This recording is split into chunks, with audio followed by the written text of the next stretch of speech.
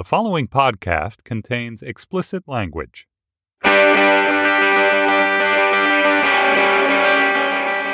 From New York City, this is Lexicon Valley, a podcast about language. I'm John McWhorter at Columbia University. I teach linguistics, among other things. My latest books are Talking Back, Talking Black, Truths About America's Lingua Franca, and Words on the Move, Why English Can't and Won't Sit Still, like literally. Anyway, I'm glad to be back after a brief hiatus, and although I have a lot of neat shows planned as we move on, this week I thought I would just revisit one of our general themes because I want to just have a little fun, which is that language is always changing, and not just in terms of slang and terminology, but sounds and the very way that we put words together, and that this isn't only about Chaucer and Shakespeare and bygone matters, but the English that we know right now, the way we're hearing it, the way we're using it, over especially even just the past 100 years or so. One more time, I invite you to consider, what would it have been like to experience American English in 1930? Not 1830, but 1930. Imagine this as time travel. We go back in time and we deal with how different things were. Language wouldn't be the first thing that stuck out for us, or if it was, it would be that slang would be different. So let's say we come back from 1930, and one of the things that we would be telling people, we'd even have been emailing back from 1930, that people are using cute slang expressions. Wow, people are saying swell, and they really mean it. But if you knew somebody who had spent a week in 1930, then months and months later, after they were venturing by chance the 61st reminiscence about what 1930 had been like, they would start mentioning certain linguistic things that were just a little odd that they wouldn't have expected. And I want to give us three of those things that have often occurred to me. So we've already heard about how R's would have been different in many cases. That's a lot of what we think of as the old-timey accent. And so that was the podcast called Why Do People in Old Movies Talk Like That? And we know that we would have heard people saying things like air conditioner instead of air conditioner, crossword puzzle instead of crossword puzzle. You would eat French fries and you would order Chinese food. That was the word sex episode about compounds. But there's some more things. So one thing we would expect in 1930 is that the language would be more buttoned up. We expect pop culture, for example, back then to be more buttoned up. The Victorian era wasn't that long ago. And pop culture was more buttoned up, less profane, more anti-Macassar than it would become later. Now, films made before the production code that settled in 1934 were really raunchy. And so Leonard Maltin, the esteemed film critic, has said that a lot of what went on in those films wouldn't be allowed in movies today. If we're talking about early talkies in particular, from 1927 to 1934. But, you know, there is some exaggeration in that. The truth is that early talkies, as wonderful as they were and as less cosseted as they could be than movies that came afterward until 1968, they're still products of their time. And so there's a lot more that isn't shown than is. And so, for example, nobody is shown having sex, nothing even close. Sex itself is not discussed. And more to the point, there's almost no profanity. We all know what a big deal it was when Clark Gable said in Gone with the Wind, Scarlett, frankly, I don't give a damn. That was a big deal. And the reason it was not just because of sound films. Nobody had said damn in the early talkies either. But there was a very interesting exception to that, where in 1930 we would know that we were in a different time. And that was because when it came to profanity, there was a sense that profanity was okay in, of all things, kiddie films, in cartoons.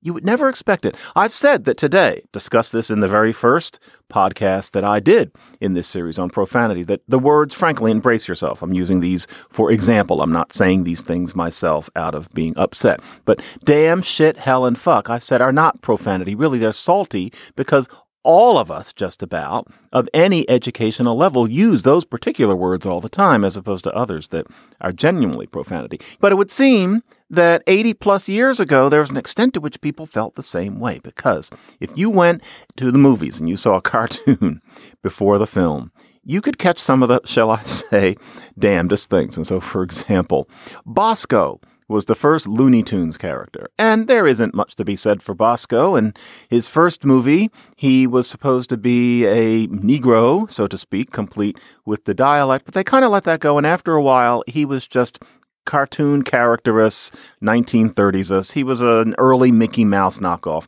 Bosco almost never really did anything interesting, and I feel like I can say that because I'm a Looney Tunes fanatic. I've sat through most of Bosco's films, and really he just kind of dances around and does everything 3 times. But there is one entry late in his tenure at what would become Warner Brothers Cartoons, Bosco's Picture Show, 1933. And the idea is that he's playing the organ for a silent film. That was already a rather passé idea in 1933, but whatever. And he's playing, and really the point of the cartoon is to show the goings-on of what he's playing for. At one point, an old-fashioned villain comes along on the screen. The villain is being mean, and Bosco turns to us and says, listen to this. It's quite clear what he said, and they're not shy about it. He turns to us, and his mouth is drawn, clearly enunciating the F and the K. He actually says, dirty fuck. And that was considered to be an okay thing for this little drawn thingy to say. That's 1933. I've always loved that example. And it wasn't unique. Flip the Frog was another one of these rather faceless little Mickey imitations. And there's even more profanity in the Flip the Frog cartoons if you wade your way through them. Here's an example where Flip is asleep and his phone is trying to wake him up. These are the sorts of cartoons like the Fleischer cartoons where it seems inanimate objects are always coming alive. So the phone is ringing and trying to wake him up. So the phone rings once, and Flip is still asleep. It rings again, still. Then the phone turns to us and says, hear how that's very nicely articulated? That's exactly the tone that you would say damn in. That is a telephone talking to us in a goofy little 8-minute cartoon way back in the early 30s. Another example is at the end of one of them when Flip and a little boy are in a carriage that's being pulled by a horse, and they're singing a song. Here's what the horse sings. What the hell do we care? And then he's chastised for cursing and gets smacked over the head. What the hell do we care now? But still, you've got this hell sitting right there in the cartoon. So if you went back to 1930, one thing that would throw you is that while you were watching the little cartoony before the film, these little anthropomorphic whatevers would sometimes erupt with profanity, and that was considered quite ordinary. So profanity occupied maybe a slightly different place for people back then than it does to us, because Bugs Bunny doesn't say fuck. The Powerpuff Girls do not talk about shit. It would be quite unthinkable today to have somebody in Frozen yell, damn. But Bosco can say the dirty fuck. So that is one interesting thing about time travel to 1930 and how American English would be slightly different. Hey, it's Kaylee Cuoco for Priceline. Ready to go to your happy place for a happy price? Well, why didn't you say so? Just download the Priceline app right now and save up to 60% on hotels. So whether it's Cousin Kevin's Kazoo Concert in Kansas City, go Kevin, or Becky's Bachelorette Bash in Bermuda, you never have to miss a trip ever again. So download the Priceline app today. Your savings are waiting. Go to your happy place for a happy price. Go to your happy price, Priceline. Another example is how foreign terms were often pronounced. Languages from one time to another can differ in how accepting they are of foreign terms and what they do with them. So, for example, in Latin, you talk about case. And so you have nominative, genitive, dative. And so that's nominative is vanilla, genitive is the possessive. And so something like the boy's book, dative is to, so to the boy. You have all these endings in Latin to indicate that, and they're called case endings. Casus. Casus in Latin was from to fall. It was that which was fallen.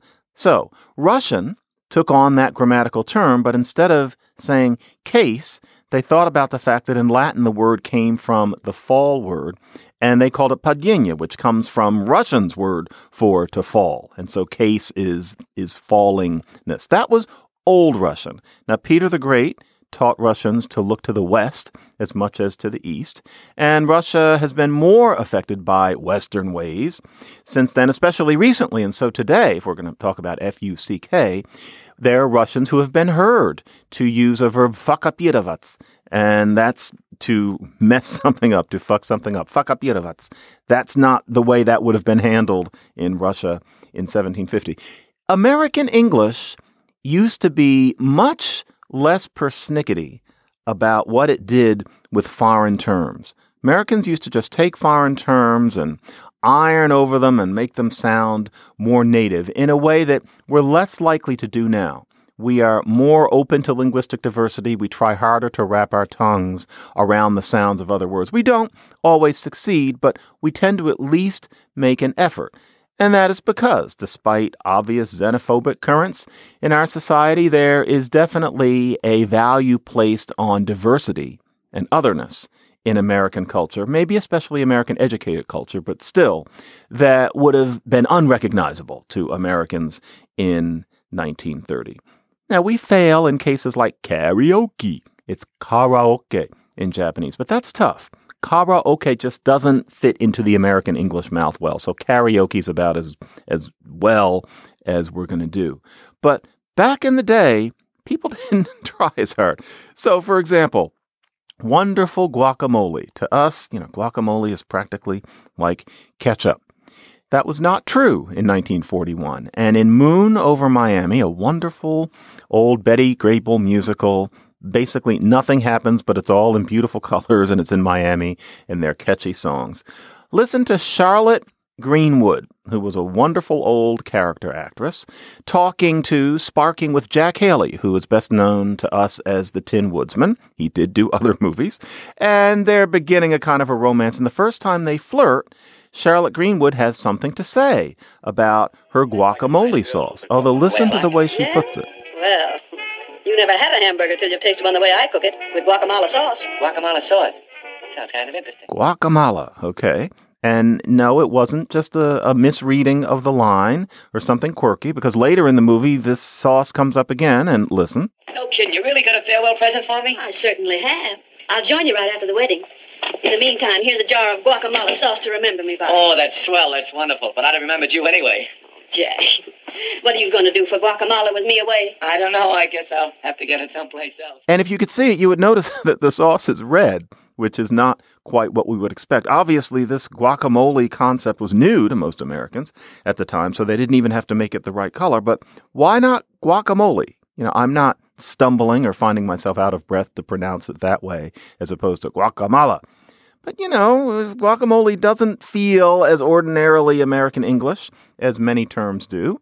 And, well, guacamole, that feels strange. Let's at least make it rhyme. So if it's guaca, well, then how about mala instead of mole? So guacamole comes out naturally, and that's how it went.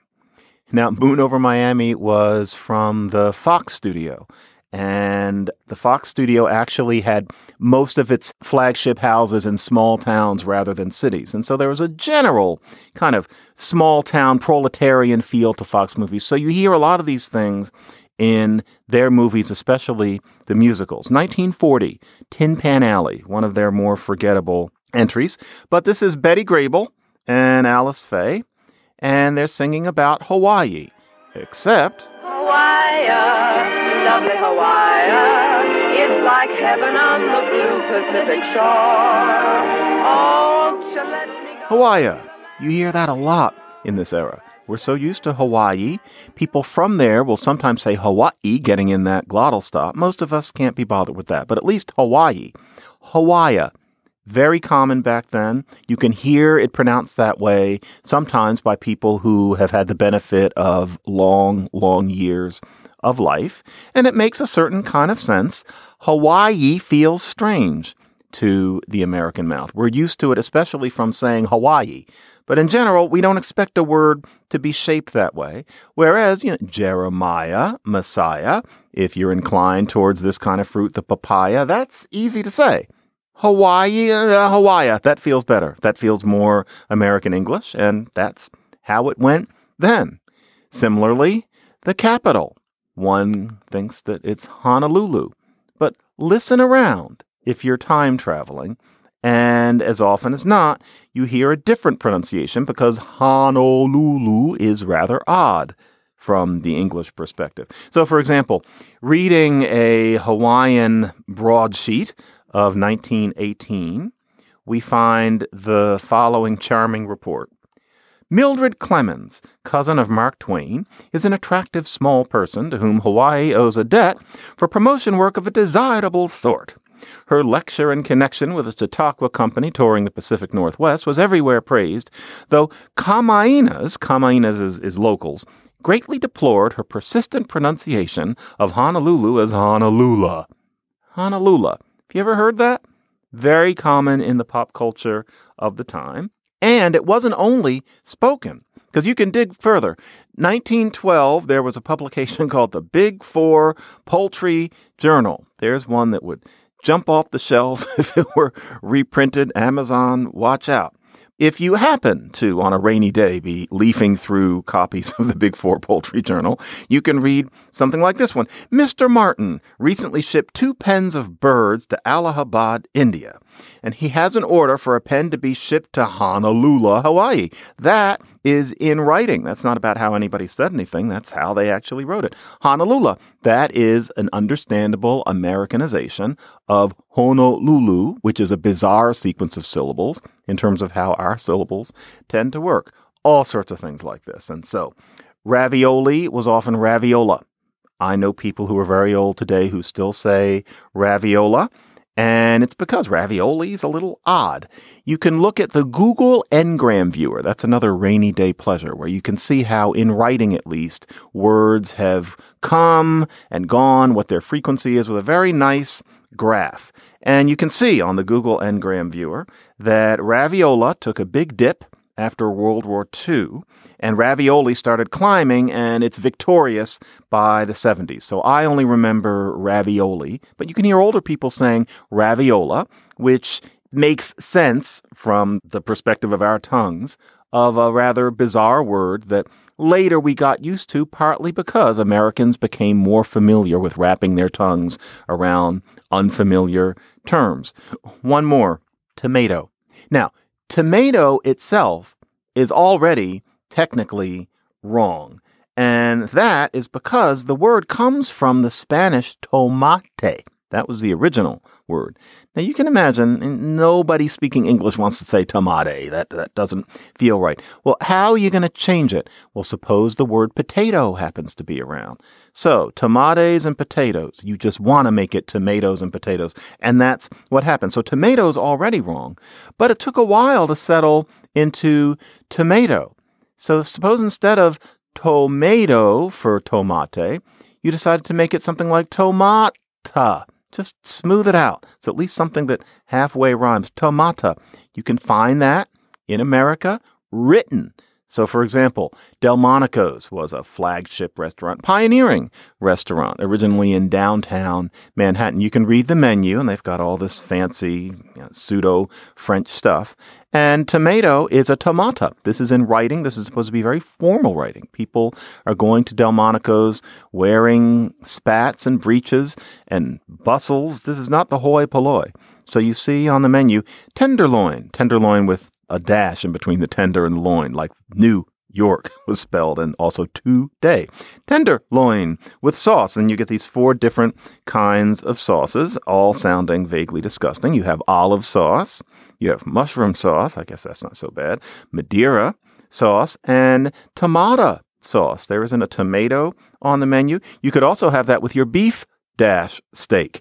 You could also have pickles with your steak. A different world. That's 1838, but still, you take my point. So, 1930 is a time when American English was happy to flatten out foreign terms in a way that we're less likely to today. We have a higher standard. Chef Boyardee For example, there are some products that I'm sure most of you are, eating up with a spoon all the time. But what in the world is a Boiardi? Well, it was created by somebody named Boiardi, an Italian named Boiardi. He called it Boiardi with those dashes to make it easier for Americans to pronounce. Imagine if today somebody named Boiardi opened a restaurant or canned some product. We wouldn't have trouble just calling him Mr. Boiardi. That was less true 80 plus years ago, and so it had to become Mr. Boiardi. And here we are today. That was 1928, and as you know, through basic math, that was only 2 years before the year that we're in, 1930. So, you've got the cussing, you've got the American butchering of foreign terms, which was just considered ordinary. Let's go to Honolulu. And another thing that would have struck you about American English back then was that regional accents would have seemed stronger. It's often asked today whether regional accents are disappearing, and the answer is that no, they're not completely disappearing by any means. There are still local variations in the way people talk in America. You can learn that from a wonderful map that's gotten a lot of deserved play online by Rick Ashman. And there was that quiz that placed Americans within a square millimeter based on a few features of their language. And so, for example, if you say man instead of man, hand, instead of man, hand, chances are you're from California. If you hear somebody say pink instead of pink, probably Texas. If somebody says water instead of water, then they're definitely from Philadelphia. I know because that is one of the regionalisms that I've got, not the war for were that a lot of you have written me about. I think that's just me being strange. But water, that's what I say when I'm unmonitored. And then Pittsburgh, etc. But we have to be taught about those things, and they're rather minor things. It is true that regional accents are not as colorful. They're not as distinct from one another as they used to be. Media has something to do with it. So does the fact that many, many more people get beyond 8th grade in education than they used to until more recently than it may seem. Urbanity has a lot to do with it. People go to cities. 1930 is the first year in the census that most Americans live in cities rather than in the country. And since then, so many people have mixed in cities that it ends up diluting local dialect peculiarities and creating new urban dialects, but still that means that there isn't as much variation per se as there used to be. And you can actually see the decline of a local dialect in, for example, St. Louis's speech. Now, most of us who aren't from St. Louis wouldn't associate St. Louis with any particular kind of talking, but if you're a local, then you know that there's a peculiarity that stands out, which is that in many contexts, or becomes are. So instead of corn, carn. Instead of order, arter. And then the big joke is instead of Highway 40, Highway 40. And if you're not from St. Louis and you don't happen to know about this, I know this sounds bizarre, but I have had occasion to spend a great deal of time in St. Louis over the past 15 years, and I can guarantee you that that is definitely there. But it is, as the linguists say, age-graded. And so the extent of that peculiarity narrows by the generation. For example, here is a clip from the wonderful sitcom The Many Loves of Dobie Gillis. The first season of Dobie Gillis is truly a joy forever. And I want to play a clip from it for a very local reason, which is that the guy who so memorably played the irritable father, Frank Phelan, was born in St. Louis in 1905. And you can tell because he has the grand old-fashioned carn, arter, farty accent. So here's one episode. Listen to the way he says for. Son, what is this used for? And warm. You're getting warm. Take another guess. You're getting warm. That is not just a peculiarity of Frank Phelan. It's St. Louis. And of course, they wouldn't have directed him to pronounce those particular little parts of words that way. It just comes out naturally. That is the grand old St. Louis accent. And I know people who are 80 and over today who grew up in St. Louis who sound like Frank Phelan. Phelan's born 1905. The people who I know now are the generation that Frank Phelan's people gave birth to. So that's that. The generation of people who came after that generation that I just referred to, they have the same trait, but to a lesser extent. And so, for example, Phyllis Smith, who's now famous for playing Phyllis on The Office and also for being the sad character's voice in Inside Out. Phyllis Smith is St. Louis, 1951. Now, if you watched The Office, and that was one of my favorite shows of all time, it was fun, if you knew about the St. Louis accent, to pick up how she would occasionally show some indication that she had grown up there in the way she pronounced a word. You would catch it once, look her up on Wikipedia, find out she grew up in St. Louis, and then you'd hear it now and then. But you had to work to hear it. She didn't sound like Frank Phelan. She didn't sound like Frank Phelan's children probably did. But it's just there. So listen to this clip, how she says normally. I mean, normally the rain would make me want to stay at home curled up with a good book, but everybody's being so nice to me today. I'm really happy being here. Or here, cock your ear a little closer and listen to how forward comes out. We have the best fans in the world, and the people are, I'm sure they're looking forward to this moment. Whenever Phyllis Smith happens to pronounce a passing word in that way, it reveals that she happens not to have grown up in Scranton, where The Office was set. So that's the middle generation, you could call it, of the St. Louis accent. Now, there's actually somebody else. Same show, The Office, is how many of us got to know her. Ellie Kemper was born in St. Louis. She was born in St. Louis in 1980, so she's the generation after Phyllis Smith.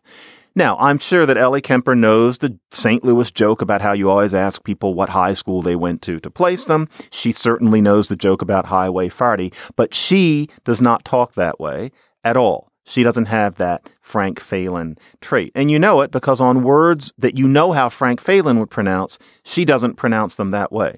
So if there was a war, Frank Phelan would have said it was a war. If somebody was normal, narmal, but not with Ellie Kemper. So listen to this clip from her marvelous current show, The Unbreakable Kimmy Schmidt. A joke lands every 8 seconds. It's astonishing. But here's her talking, and you notice that it's not St. Louis at all. Do you think going through something like that, a war or whatever, makes you a better person? Or deep down, does it just make you bitter and angry? No! Brexit! Put it down. Drop it.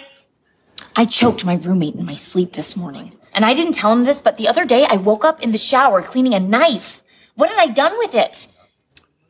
Do I ever get to be normal again? That sort of thing has gone on in many parts of the country. The old regional accents tend to be fading. Not always, but too often for it not to be an accident. That doesn't mean that Americans don't speak in different ways in different places, but in 1930, people would have seemed to speak more differently than they do now. It would have been very interesting. So, in 1930, what would strike us besides that nobody would make us eat broccoli because it didn't become popular in America until the late 30s, believe it or not, is that cartoon characters would be cussing all over the place. People would be going around casually butchering foreign words. And as we traveled the country, we would hear more vibrant local accents. It would be fun to spend a week, just a week, in that America as a tourist. If you ask me, of course, you would want to bring some penicillin. And, after more than about a week, the cigarette smoke and the bigotry and the sexism would get a little old. But linguistic tourism, if they invented a time machine, that's what would interest me the most. Anyway, to close this out, this is a special little clip that they made at the Looney Tunes factory back in the 40s of Porky Pig. This was shown only to the people working there at an office party, but it's adorable because you get to hear a different side of Porky Pig to bring us full circle. Oh, son of a gun. You thought I was going to say son of a bitch, didn't you?